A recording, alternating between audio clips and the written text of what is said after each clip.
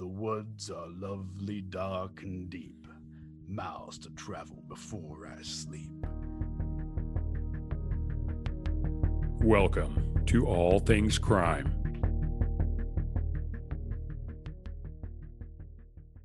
All right, Rachel. Hey, welcome to All Things Crime.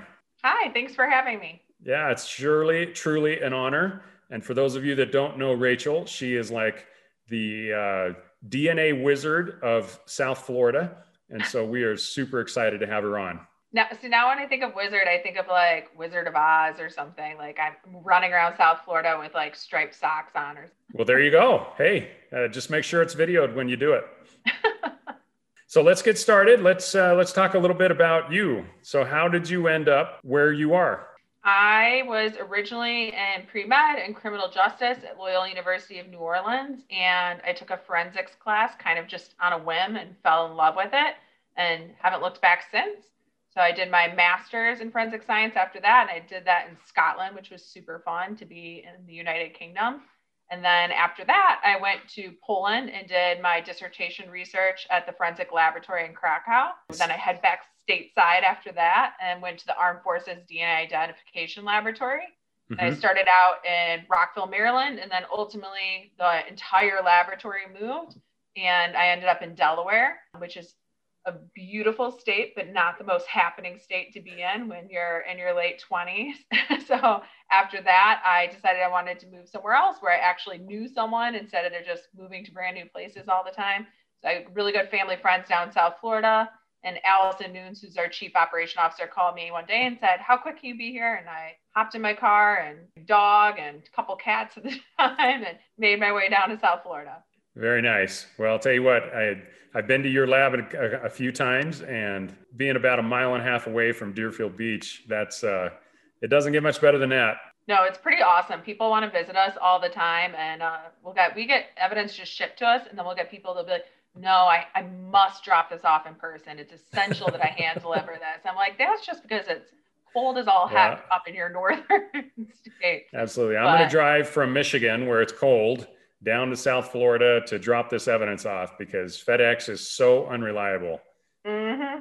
But yeah, you've been by the lab. We took a selfie last time you were there. Heck yeah. We're in our new building. Yeah, that was awesome. No, love that area. Love all the agencies down there, visiting with you guys. And I'll tell you what, there's a lot of stuff happening, with the MVAC down there. Yeah, and it has been for years. And that's obviously a hot spot for us. So love visiting you guys.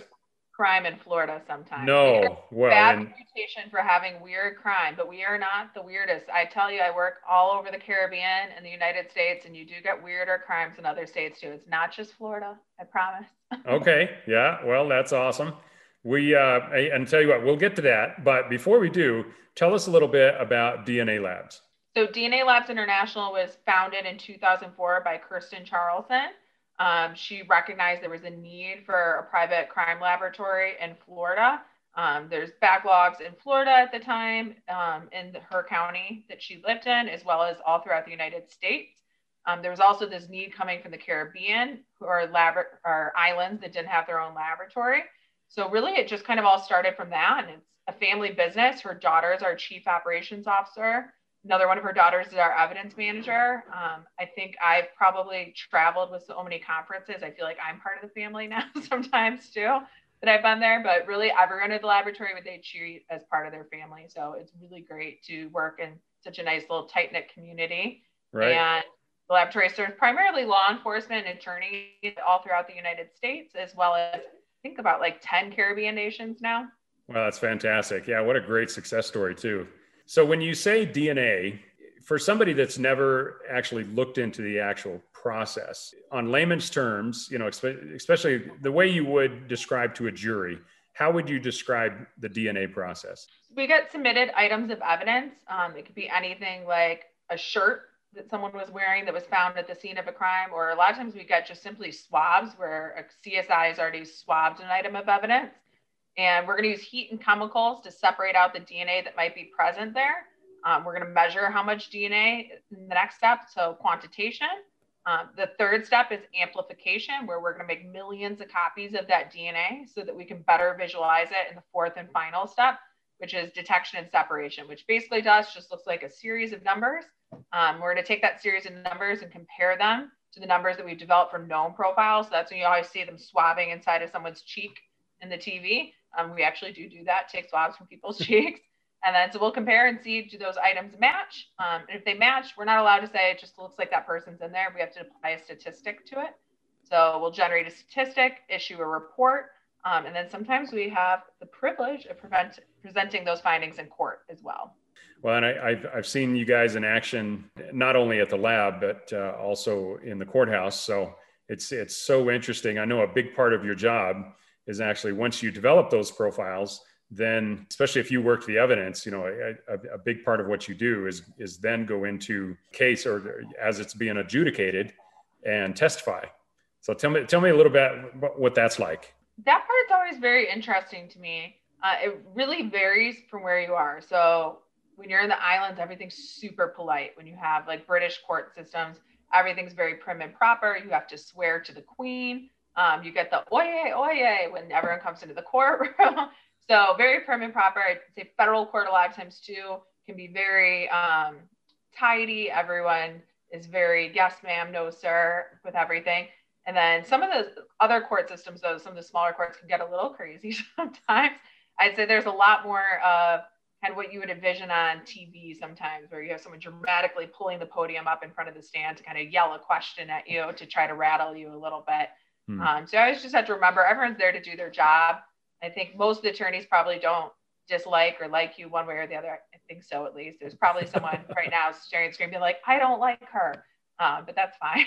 I just remember, you know, everyone has a job at the end of the day. And if, God forbid, you ever found your side on the wrong side of the law, you would want some of these people defending you as well or presenting your evidence. So it can be interesting, though. It's fun. I like looking at jurors and seeing if you get the face that's this or the nodding face. Okay, they're getting it. They're following what I'm saying. Yeah. I always say one sweet old lady on the jury always that nods encouragingly at you the whole time. And always like so thankful for her.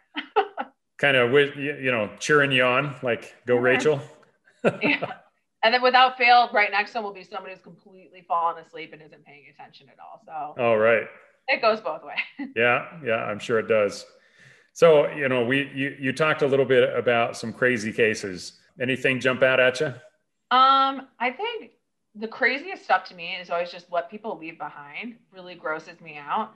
I am a neat freak. My house is very, very tidy. If there's dust on anything, I will immediately stop what I'm doing to dust.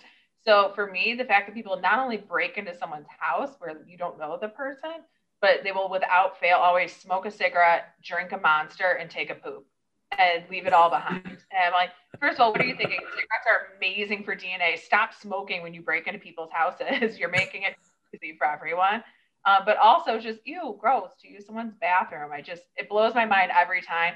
I'd say it's easily half a dozen cases like that every single year. So you think it's all the same person, but it's not. So the hygiene experiences, those are the ones that are the grossest? That and sink traps. There's a lot of things that like really gross certain people out. I could see, you know, a decomposing body right in front of me and it will not gross me out, is the things that come from the U pipe in the bottom of a sink trap are particularly nasty. Something we've actually used the MVAC on before is filtering through the MVAC for people who wash their hands that have blood on their hands in the sink. We'll take the sink trap and filter that through the MVAC filter and extract that. So it's a fun way to get DNA, and the fact that it's creative, but it's really gross because sinks are nasty. Oh yeah. You got to clean those things out. That's nasty. Well, that's awesome. Well, hey, listen, last question here. If you have a piece of evidence and say it's from a cold case and it's been swabbed, there's been cuttings taken out of it, and somebody submits it to you, how would you go through the process of determining what to do with it? And usually, I don't know if there's a standard process that you go through, but if there's anything you can share in that aspect, I think that would be really interesting for people. We always first just want to look at what's already been done and what year it was done. So if you did exactly what I would do and you did it 6 months ago, I'm going to say, hold on 2 years, wait for it. But if you did it 15 years ago, that means something completely different now. The science is ever evolving. So I always say anytime a detective has a cold case, you should every 2 to 3 years be talking to an analyst and see if there's new options. Some people might get annoyed by that because they want the same detective calling them over and over again, probably, but we love it. And honestly, too, we keep running lists for certain things. So we have technology that we know is coming down the pipeline that we're very excited about. We make running lists for cases where that technology could be applied. So a lot of times, even if you don't follow up with me, I might follow up with you and say, hey, do you know this is online now? Do you remember that case? I think we could do something with this. Right. I'm also going to look and see if any extract is remaining still too, because there's no point in going back and making a new extract if you already have good extract to work with and it just hasn't been amplified in the last decade. So the science is much more sensitive now. So those are things we could probably go back to. But a lot of times, yeah, we'll look at it and see, should we swab now using spent shell, which was a technology we developed for spent shell casings, but it turns out it's actually really useful in other items of evidence as well. Or we might say, hey, is this an item that we could MVAC? A lot of times I'll say, I have to see it. So they'll say, I have this shirt. I think that you should be able to MVAC. And I'll be like, well, what does it look like? So, well, no one's opened it in 10 years. So I'm like, okay, no, I need it in front of me. Is it soaked in blood? Is there areas that would be good for MVAC or areas that might be good as spent shell swab? So really, we just have to evaluate the evidence and what's already been done and what's available for testing now. Right. Well, hey, I appreciate you coming on. We, like I said, we like to keep these things short, and that gives us the excuse to always invite awesome guests like you to come back. I appreciate you coming on, and yeah, hey, have a great day. You too. Okay. Talk to you later. Bye. Thank you for listening to All Things Crime. We are so grateful for all of our listeners. If you enjoyed this, please give us a positive review so other people can find it as well. Have an amazing All Things Crime day.